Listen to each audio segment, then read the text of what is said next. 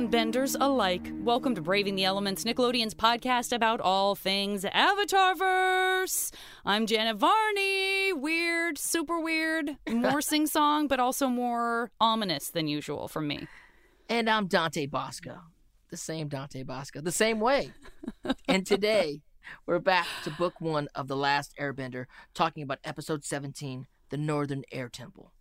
Yeah, and this is very exciting because this friend of ours who is going to be joining us is a very iconic person in many things that many people hold dear. Whether it's his on-camera work in films and television or his fantastic voice work in shows like Star Trek Prodigy and Big Mouth, he also happens to be a huge Avatar fan, so I'm excited to hear how it felt to revisit the Northern Air Temple. Please welcome my longtime buddy, Jason Mantzoukas. Here's what I'm going to say, JV and Dante. First of all, thank you for having me. Thrilled to be here to talk about one of my favorite pieces of things. As you talked or introduced me, like I'm a fan of so many things in this show and, of course, Korra, too, that I'm like deeply passionate and just absolutely adore and love. I'm fascinated to see how you came in contact with the show.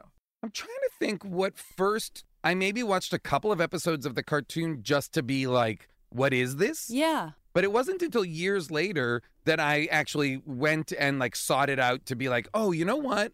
Might have been Filoni. It might have been, I might have gone back to Avatar having done Clone Wars or when at some point inside of that, I think, and then have since watched it a bunch, And so when you assigned me this, which is episode 17 of season 1, I was like, you know what? I'm just going to watch. I started at episode 1 and watched all the way to 17. I was like, I'm going to watch all of it. I'm going to watch everything just to remind myself how we got to the events of episode 17, Yes.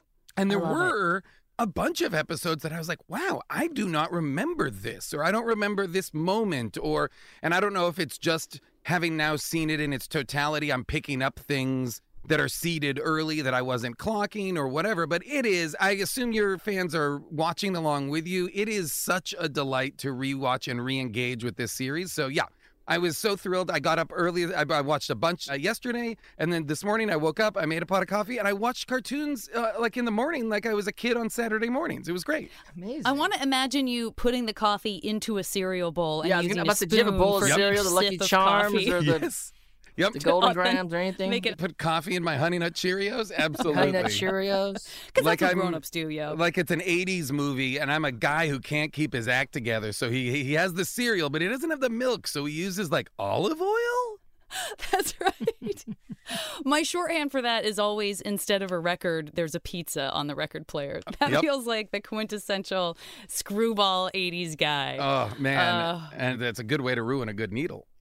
That's right. That's a perfectly good needle. Not to mention the pizza. Don't get me started. All right. So we are talking about the Northern Air Temple. This is a very fun one. Very briefly, what we know about this episode.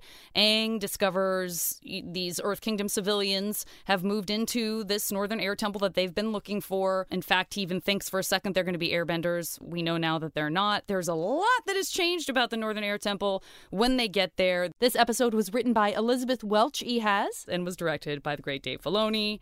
And I know we say this, Bosco, every time, but a lot happens in this episode.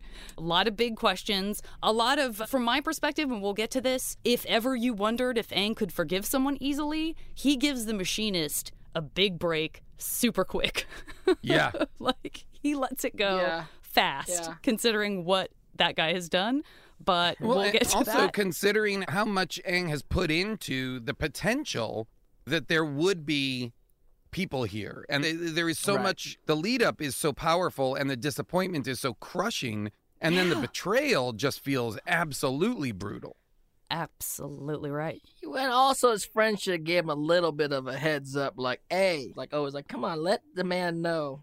I mean, I thought there was going to be nothing. So at least to see something was pretty exciting.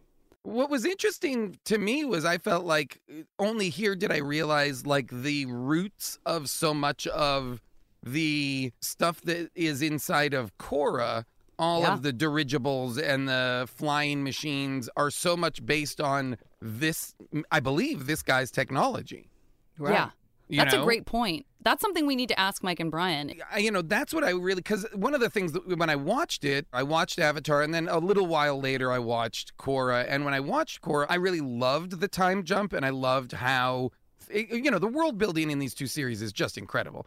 Yeah. And I loved how the time jump had included such growth in all of these kind of technologies. We've got cars, we've got flying machines, we've got all sorts of stuff, and it's all terrific in a way that I found so interesting. And that's why when it kind of just this blimp here, or whatever they call it, a balloon rather, I was like, oh, this is the origin of all of those flying machines from Korra. That, I believe the Fire Nation takes this and uses it and builds off of it into something that is, because what really happens is like the population of the air is like so much more dense in the later series than here, Yeah. That's a great point. All right, well, let's hop in and get some, just kind of stream through some of the action that happens and pop off of that. Dante, so where are we when we start the episode? So we begin the episode with Team Avatar listening to a storyteller at what appears to be sort of a stopping point for travelers going through the area. And he's telling the story about people who can fly, including the line, "It might just not be a giant parrot, but a flying man." A great moment here where Aang does a very Homer Simpson move. That's what I thought. Like, it really stands out because he's like, I laugh at gravity all the time. I imagine Homer Simpson's voice, actually. Like, I laugh at gravity all the time. Gravity. That's a good like, point. That feels very Homer to I didn't me. realize this show did so many voices in this show. I I feel like this show, not just an episode by episode breakdown, but a real access to all of your impressions, and I urge you, if Janet Varney's coming through your town doing her Night of 1,000 Impressions, please go and see Janet's one-woman show where she does 400 impressions in 40 minutes. The modern day Richard Little. Yeah. Rich Little. Modern day Oh, Richard God. Little. The best part is I clearly don't do voices. So where are we? When a man's son comes around for tips for storytelling, Sokka only has a couple of bugs and some lint in his pocket, and then a gold coin falls out of the hat, and Momo puts it back in, which I guess is just to show how honest they are. I love that moment for exactly that reason. Then everyone assumes that this old, mostly toothless man is talking about a very long time ago when they were still airbenders.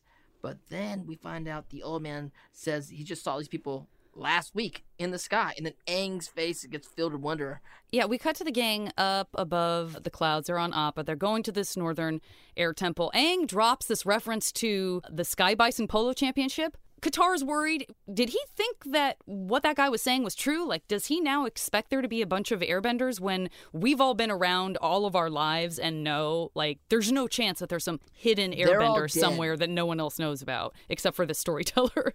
Like, that's unlikely. And Sokka's like, yeah, why don't you go ahead and just let him have hope? Optimism is basically the same thing as lying, so go ahead and enjoy that. And sure enough, when they get up to where they can see the air temple, which is very much above the clouds in this very sort of picturesque thing. And as those of us who have the Art of Avatar book know, Brian did a snowboarding trip to Whistler Blackcomb and has said that, like, that's sort of where he got the idea for what the Northern Air Temple would look like, which I always love, especially because he's such a traveler. And so I always love when you sort of find out, like, oh, this is a real life thing that inspired this particular rendition of something. And so we see these, what are they, people we don't know, kind of buzzing around the... Well, they appear to be people on airbender gliders, which is such a great... What they do such a good job of is letting you get on board for Aang's false hope, what you know to be false hope, and what Katara and Sokka know is like, oh, this is not going to go well, maybe we should intercede here.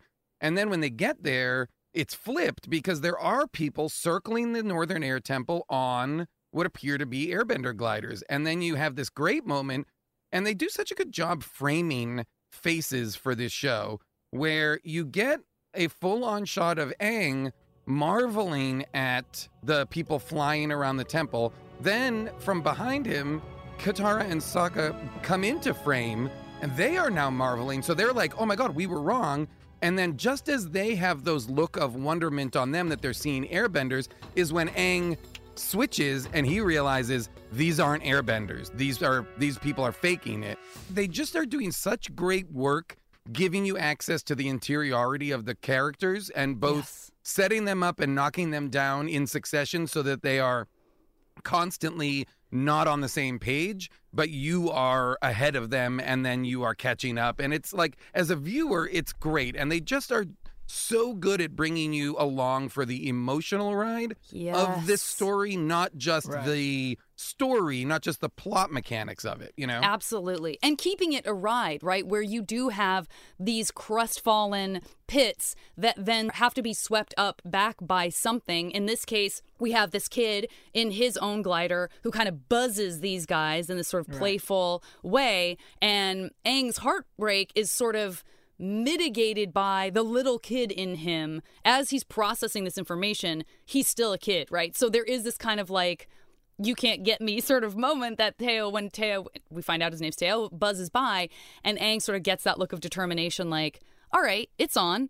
And that takes us out of what is really like a gut punch moment, right? When he realizes they don't have quote unquote spirit, and that's what he can see is lacking from their ability to fly. It cascades nicely into, all right, you know what? Maybe it's time that I just like do a little showing off. And so he does his whole bit where he's got his air ball. He's going around the side of the temple vertically or horizontally, showing like clearly he doesn't even need the glider.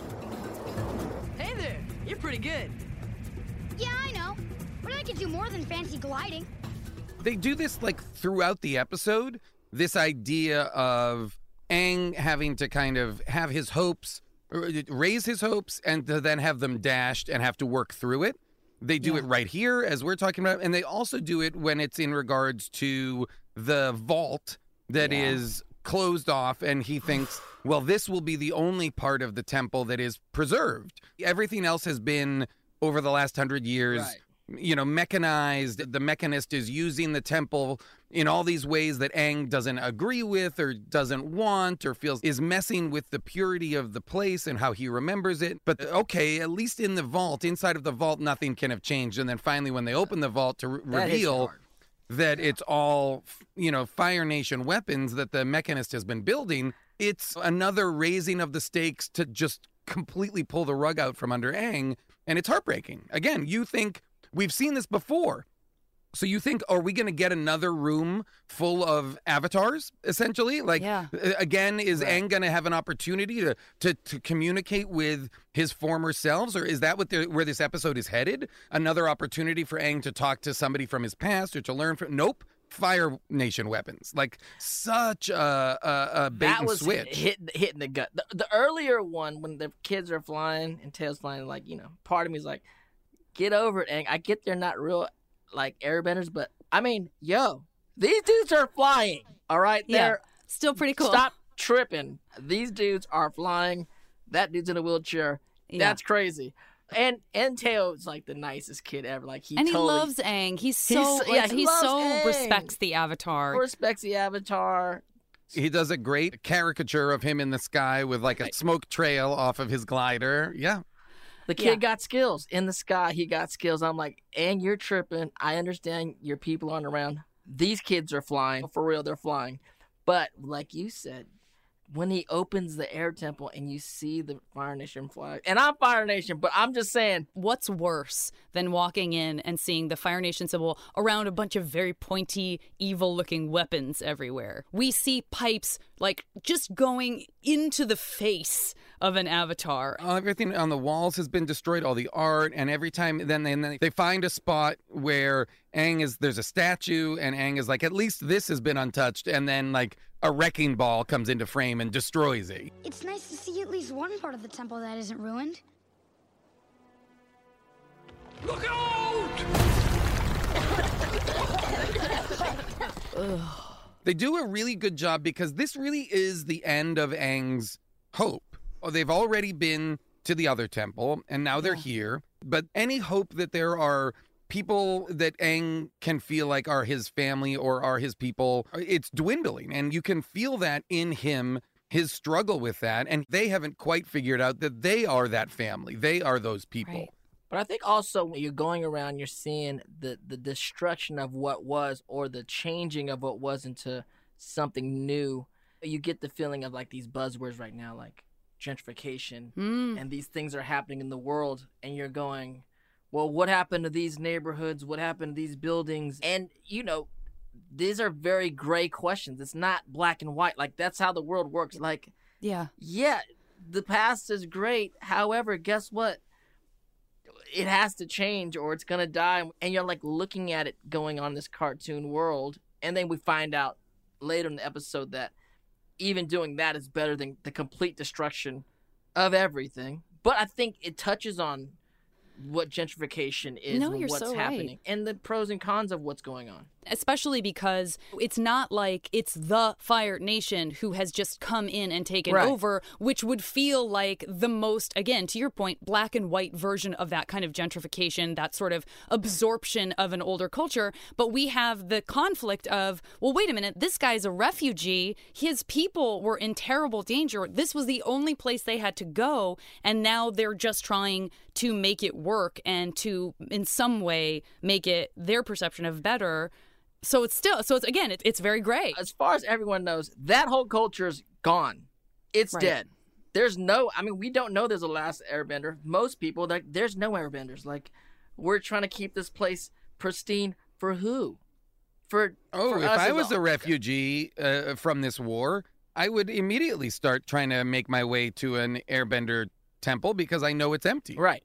And it's harder for the Fire Nation to get to than some other places. Well, they found a way. I'm sure you guys have been talking about it, but so many of these episodes are about refugees. So many of these episodes are about displaced peoples whose villages or homes or cities or cultures or anything have been literally wiped out by the Fire Nation and have sent them into the wilderness to wander. It's so interesting to me how much of the pop culture that we consume for young people is about the stakes of war, is really about life and death situations and how we exist inside of war. And that is fascinating. For so many of these characters who are not powered, who aren't benders, they are truly just trying to do the best they can with what they have. Absolutely. We've seen it in past episodes like Jet, where we have Jet! Even our three main kiddos who are sometimes very united in certain episodes and then sometimes torn apart, whether it's, Aang being jealous and afraid in Bato or Katara being very taken by Jet and not trusting Sokka. And here's another situation. It doesn't play out as dramatically because the real conflict is outside of the three of them. But you have Sokka super excited about all of the inventions, right? And so he's not spending really any time worrying about Aang's feelings because he's in Candyland. He's also not being marginalized in any way because he doesn't have bending capabilities, which a lot of times in the stories ends up happening to him. In this one, not only is he taken in by the Mechanist, but he's elevated. The Mechanist says about Sokka that he's a genius. This boy is a genius. They're kindred souls. Yeah. When has Sokka ever been, mentored in this way or elevated in this way? And I think it's so important, especially this far into season 1, to make sure that he just doesn't become a sidekick who is resentful or doesn't have powers or whatever. It's so good that he's got wins here. So much of his problem-solving capabilities are what get them a victory. You're absolutely right, Jason. It's like the way that when you're the smartest kid in the room in your group of friends, that feedback is going to feel familiar and it's just lower key because it's living inside the circle that you're in, that you're used to, that's your family. And then when you go and you're having the aha moments that actually do carry the group through, having that feedback from somebody who is clearly this great mind, whatever else you think about him, who has these amazing ideas, who is advancing technology, to have that guy tell you, oh, by the way, you're a genius, could that feel any better? No. Then you just follow your nose to the place where the smell is coming from and plug up the hole where the gas is escaping. You're a genius! And they do such a good job showing you that he is thriving there. That they are... like you said, Dante, like really kindred spirits. The dynamic between him and the Mechanist is unlike any connection we've seen him have so far. There are no, in this episode, jokes at his expense, which oftentimes there are. But Sokka's a genius. Sokka, we kind of know this as the show goes on. He just he can't bend, but he's probably a low-key funny genius. Yeah, he's a mind bender. He's a mind and idea bender, solution bender. But Idea Dante, bender. what is Katara's, like, what is her experience in this episode? Like, how does she fit into this episode? I mean, she gets in the glider, right? So she does conquer some of her fears. It's interesting. They kind of talk about the spirit, about flying and about airbending, which was very beautiful. The scene of her kind of jumping and taking the leap of faith into flying. She got it pretty quick. There's certain things in the episode where things happen pretty quickly. I was like, oh my goodness, like she's flying really good, really fast right now, and no help. I went parachuting one time, not by myself, with a guy on my back. And I would never do that without a guy on my back. There's no way I would do that. They're like, you have to study a long time to do that because it's crazy. Yeah. But then I thought to myself, Aang's not with her next to her on the glider. Yeah. She's just out there alone. Yeah. And Mae Whitman does such a great job in that moment. We're all voice actors, so we know how hard it is to act like you're falling when you're not falling, and act like you're recovering, and then act like you're exhilarated. I mean, you got to be in the moment to make that happen, because she sells that. Her work in that moment is breathtaking, because I felt so real. Are you ready? No.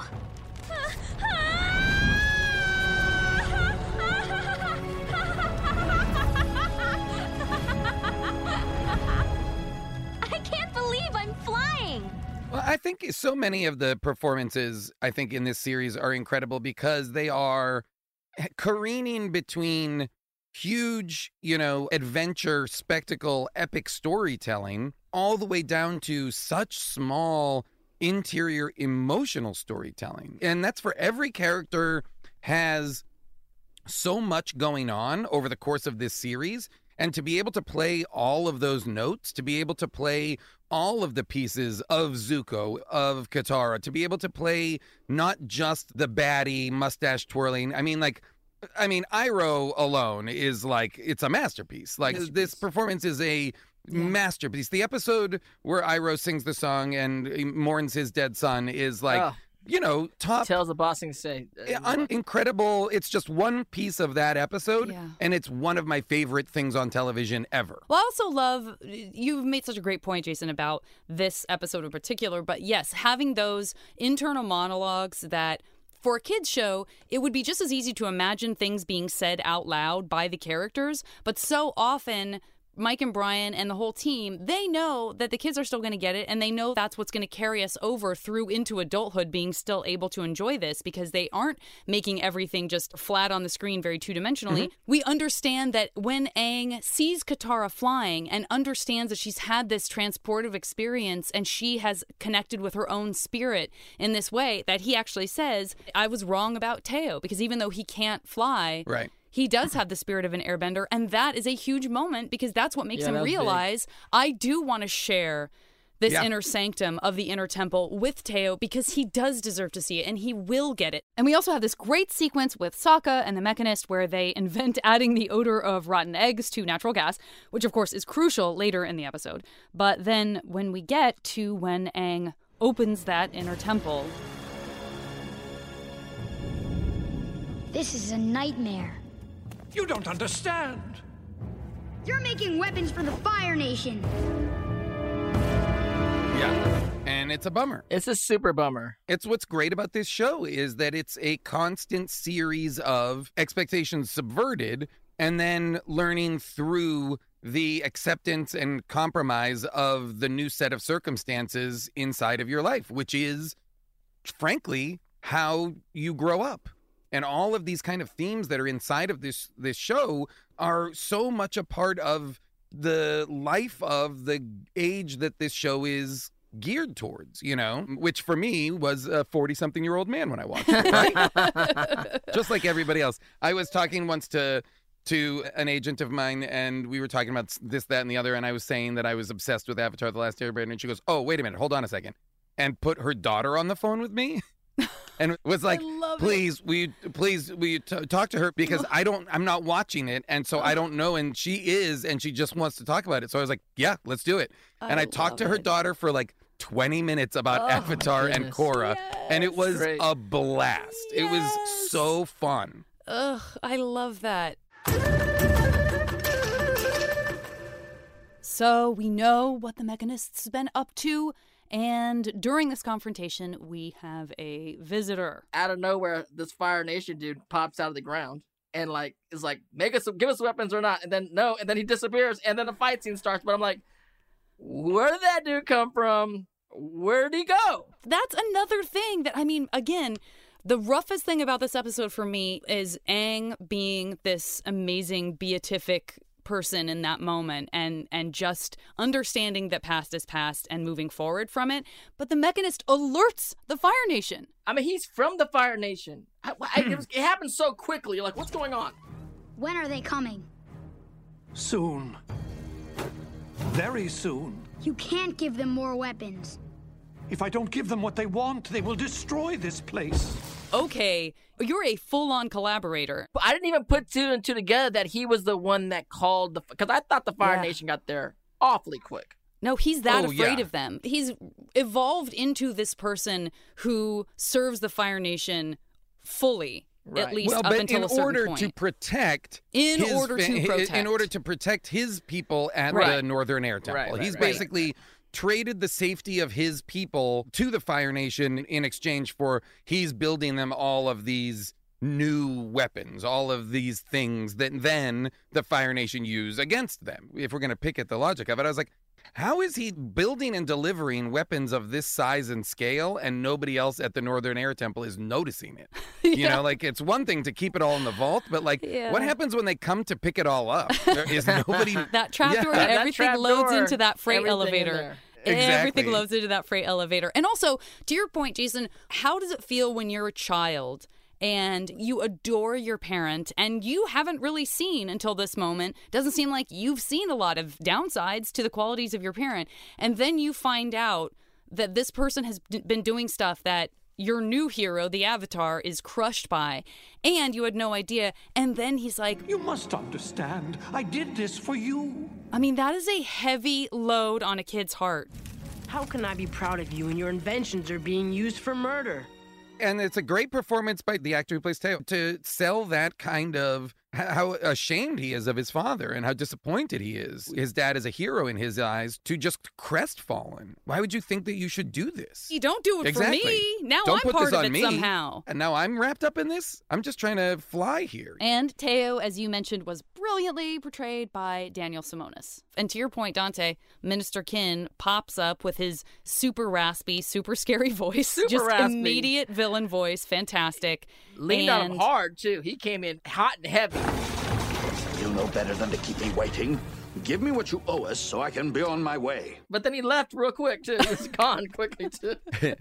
That trapdoor. He made a really good trapdoor, elevator, something. When the Fire Nation attacks in this episode and they come with some new machinery. Oh, no. That's some nasty business. Now, are we assuming that the Mechanist built those why tanks? Not? Wait, no, we know he did because Teo says, I know how those work. My dad built those. They're counterbalancing in water. They have and that's water how Katara in does them her or thing. something. Yeah. Those things were cool. They were scaling up the mountain. They reminded me of canyon crawlers in The Great Divide. They reminded me of those monsters. But again, world building, continuing to introduce new versions of. It's not just that the Fire Nation is scary because they control fire, because primarily so far we've seen them on the water. We've not seen them amass an army like this with machines like this, with all of this, these capabilities. We know they have numbers. We know they have stuff like that. But, when they show up with legions of soldiers and then the tanks, and then you're like, oh, that's a wall-crawling tank.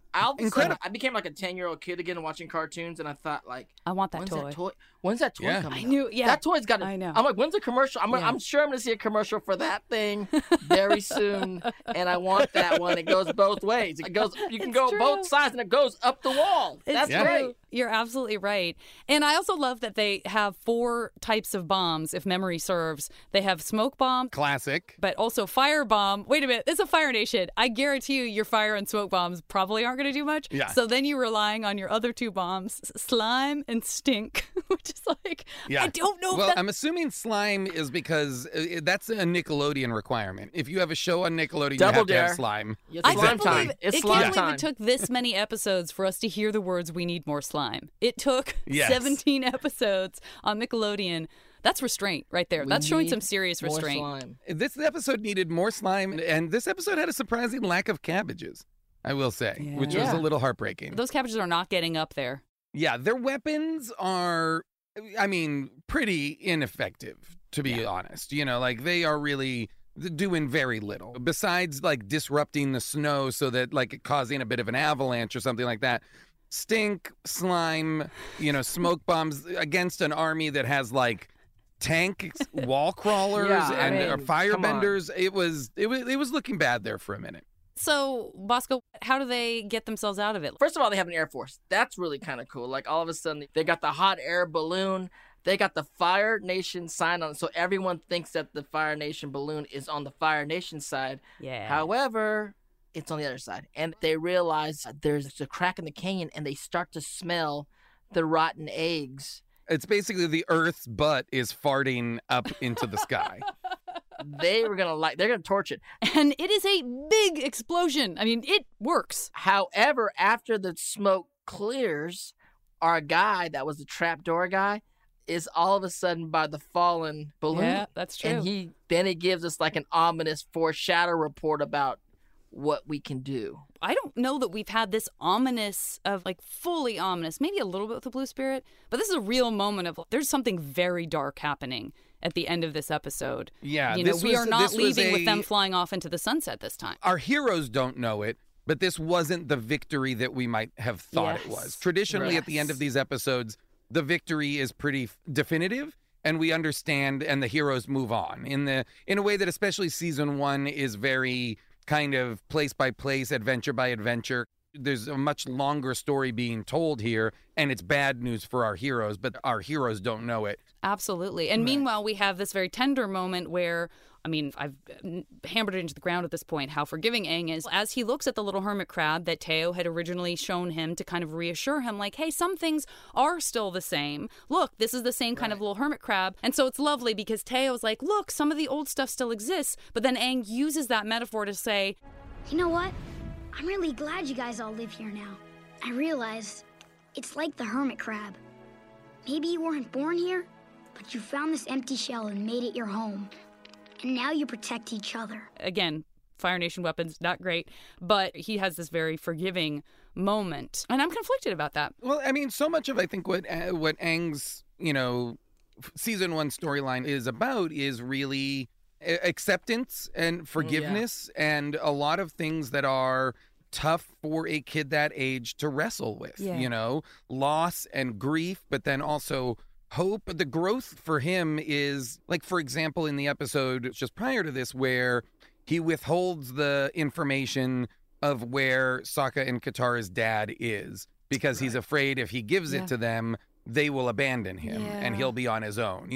There are episodes like that where you are really reminded, because he's so powerful and because the show so often uses him as a way to illustrate how powerful a being he is. Yeah. They are also constantly showing you how young he is, how inexperienced he is, and how his emotions are guiding him, not just a palpable sense of what is right and what is the good thing. Like his uneasiness with being the Avatar and his emotional immaturity is so significant, and that growth is such a part of this show, his emotional growth. Not just, can you become the best bender by the time the comic comes and blah, blah, blah. It's not just about plot. It's about emotional growth. His humanity, holding on to his humanity even as he becomes more powerful. And I will say, you're absolutely right. I agree with all of that. And I love that. And I think what I'm conflicted about is it's my own sense of defensiveness for them and for Aang, because he does the right thing. Because what else is this show all about, right? Redemption. And he allows for that redemption of the Mechanist, as he should, because we are all deserving of redemption. And in that moment, when he says, I've been very wrong, I didn't want to do this, I feel terrible about it, I want to help you guys, I want to help the Avatar, Aang accepts that. And that's beautiful. And that's a huge part of what exists in the show as well for other characters. And so I think I'm like that older sister who's like, well, yes, you're doing the right thing and you're forgiving, but I don't know if I'm ready to forgive him yet because I'm still mad about what he did to your air temple. the show is especially early on like such morality tales. Each new episode is a different kind of morality challenge to the group and blah, blah, blah. And what's really wonderful is that like the show is comfortable living in the gray, not needing to have characters who are just good or just bad. Right. Yeah. Just continuing, and The Mechanist is an incredible example of this. Someone who each bit of discovery into them gives you a more complicated understanding of who they are. Yeah. And that Aang is willing to come around to accept that all of these things are true, both the good and the bad. That's growth. That's understanding the actual world we live in, not a world full of heroes and villains, but a world full of people who have to make hard decisions for the people they love, to protect the people they love. They make decisions that are morally or ethically corrupt, you know? Right. Yeah. And because they feel they have to. It's the show. I mean, come on, guys. Just so good. So You know good. what? We're like listening to like, yeah. We're yeah, loosely Jason. convinced. That's You right. guys the should show's do a good. podcast. We're thinking about it. We're thinking about it.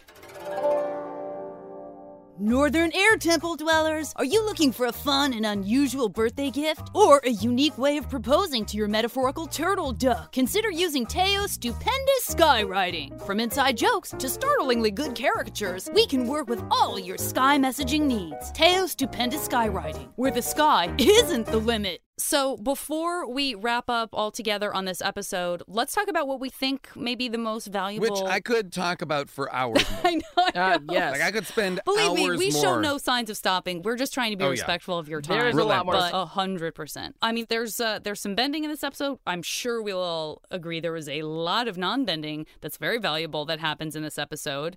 What about bending in this episode? Most valuable bending in this episode? Well, the most valuable bending, I think, moment happens when Teo gives Katara the information that there's water inside the tanks and that Katara can then use her water bending abilities against the tanks.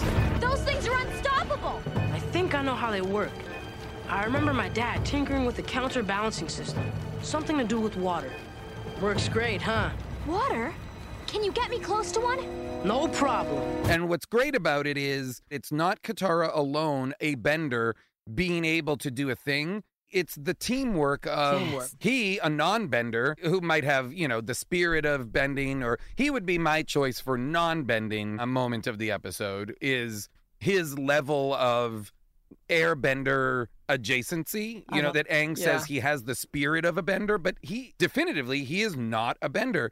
But the combination of him saying that to Katara and her being able to immediately jump into action and use that information to turn the tide of the attack or the battle is, for me, the MVB. Oh, that's a great combo. And I will say also about Teo, because we haven't really touched on this, but Teo can't walk. And I think having that representation of somebody who doesn't have that particular type of mobility, and yet how badass he is and how wonderful he is and how incredibly important he is to this episode is lovely. It's lovely to have that representation there. Of course, we see things like that happening in future episodes and future seasons with people like Toph. Always nice to see different kinds of people represented with different types of abilities. That is lovely, and I don't want to gloss over that. So I love that you brought that up. And I like how they represented it, and they didn't overly. Yeah. It didn't. Cool they too. didn't make it about his not being able to walk. Yes. But he is unquestionably, in the first 17 episodes of the show, the second best flyer we've seen besides Aang.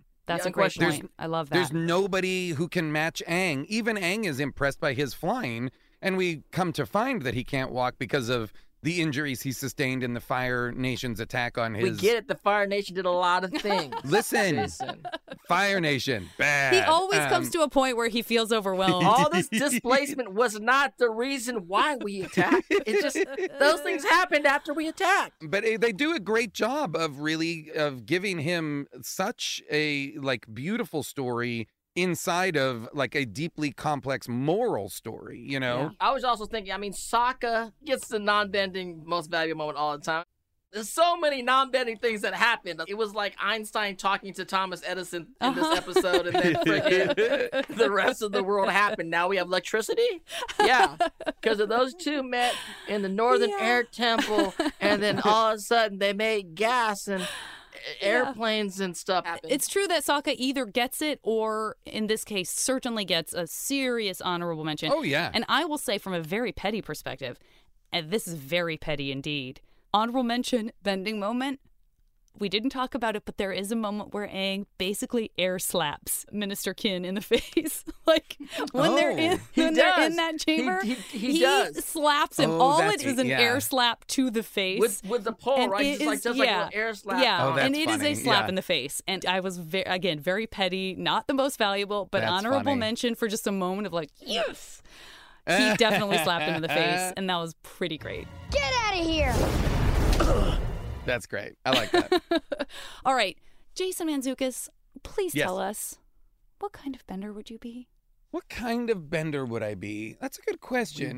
We wonder. I like this because sometimes I think other people would say, from the outside, I think this person would be this, but on the inside, sometimes you realize you're a different kind of bender. Just saying. Right. So do you guys, what do you think you are? I'm curious. Do you talk in previous episodes? Well, Fire. Dante, of course you're Fire Nation. I mean, you are just, you've spent this entire episode so aggressive. JV, I've what do you been think? given the pass because I got to do, I very luckily happened to get the privilege of playing an Avatar. So so that's I get the true. pass of that. But I've often said that while I think in some ways internally I'm a waterbender, I also feel like in many ways my personality is that of an earthbender. So there's like an inner and outer thing happening I was there. thinking about it too, and I think the same. I think my inner self is an earthbender, grounded, rooted to the ground. That seems to connect more with me when I think about it. If I allowed myself the flight of fancy, I would want to be an airbender. Yeah. You know what I mean? That seems very aspirationally exciting to watch Aang do what he does. Yes. But I think if I'm honest with myself, I'm a Toph.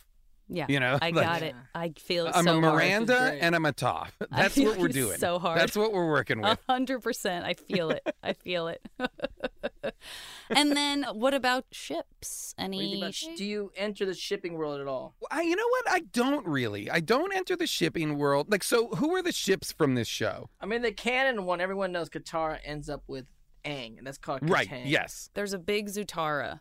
Well, that's one that I like. I like the dynamic when Zuko comes into the group. Yes. And so to me, the combination of Zuko and Katara, and I like that storyline almost as if Hermione fell for Draco Malfoy. Great comparison. Yeah, I would exactly. like that. I don't know. I'm trying to think of a ship. This is where not being on social media and not engaging with fandom in that way, I'm out on all this. Yeah. Like, I've only processed this show in as much as I watched it a bunch, either all the way through or and I'll just cherry pick episodes while I'm making dinner or folding laundry, all the kind of things that for the last 2 years I've been stuck in my house just watching and rewatching stuff that I love, really participating in my fandom in a way that is like indulgent and kind of wonderful. It is wonderful. I love that. We've all had a little more extra time to be indulgent. I like that. Yeah. That's right. And this is definitely a show to feel proud about doing that. So rewarding. I watched all of Airbender and Korra at the beginning of the pandemic. And now that I just rewatched most of season 1, I don't know, I might just go and watch the rest of Avatar. Yeah. And then at some point, I'll probably start and redo Korra. And this is absolutely top of the mountain, Northern Air Temple level content, Avatar The Last Airbender. Hey, thank you Kaboom. so much. Well, we can't promise that we won't drag you back in for season 2. So this is a please pleasure do. and a joy. I would love to. Put me in every season. There's Great. always something to talk about. Where can people find you? You know what? I'm not on any social media, so you can't find me that way. But if you're interested, I'm one of the co-hosts of the How Did This Get Made podcast, which I just mentioned, which is like bad movies. We talk about it. And then, as you mentioned at the top of the show, Star Trek Prodigy, which is, if you like Avatar The Last Airbender, Star Trek Prodigy is going to be a show that I think you're going to love. It is cut from the same cloth, but in the Star Trek universe. It is also a Nickelodeon show. It's on Paramount Plus. It is, Captain Janeway. Kate Mulgrew's character is, the captain of like a team of like young kid adventurers who steal a starship and just go on adventures. And so it has a lot of spiritual kinship with Avatar or with Rebels or with other shows that we like inside of this world. If you are listening to this show and you love Avatar, give Star Trek Prodigy a chance. I think you'll dig it. And the animation is absolutely gorgeous. And then, of course, Big Mouth, new season of Big Mouth coming out. I don't know if it's appropriate for your audience, all of your audience, but hey, I'm going to throw it out there. Maybe not all of it, but you're right to throw it out there. You're right to throw it out there. All right, everybody, we'll talk to you next time on Braving the Elements. Next week, we'll be going over some science in the Avatarverse with our friend, the inimitable, brilliant Adam Savage. Follow us on social media. I'm at Janet Varney on Twitter, at the JV Club on Instagram. You are at Dante Bosco, basically everywhere, Everywhere, right? Except for on TikTok at Dante. And we'll see everybody next Tuesday on Apple Podcasts, Spotify, the iHeartRadio app, or wherever you get your podcasts.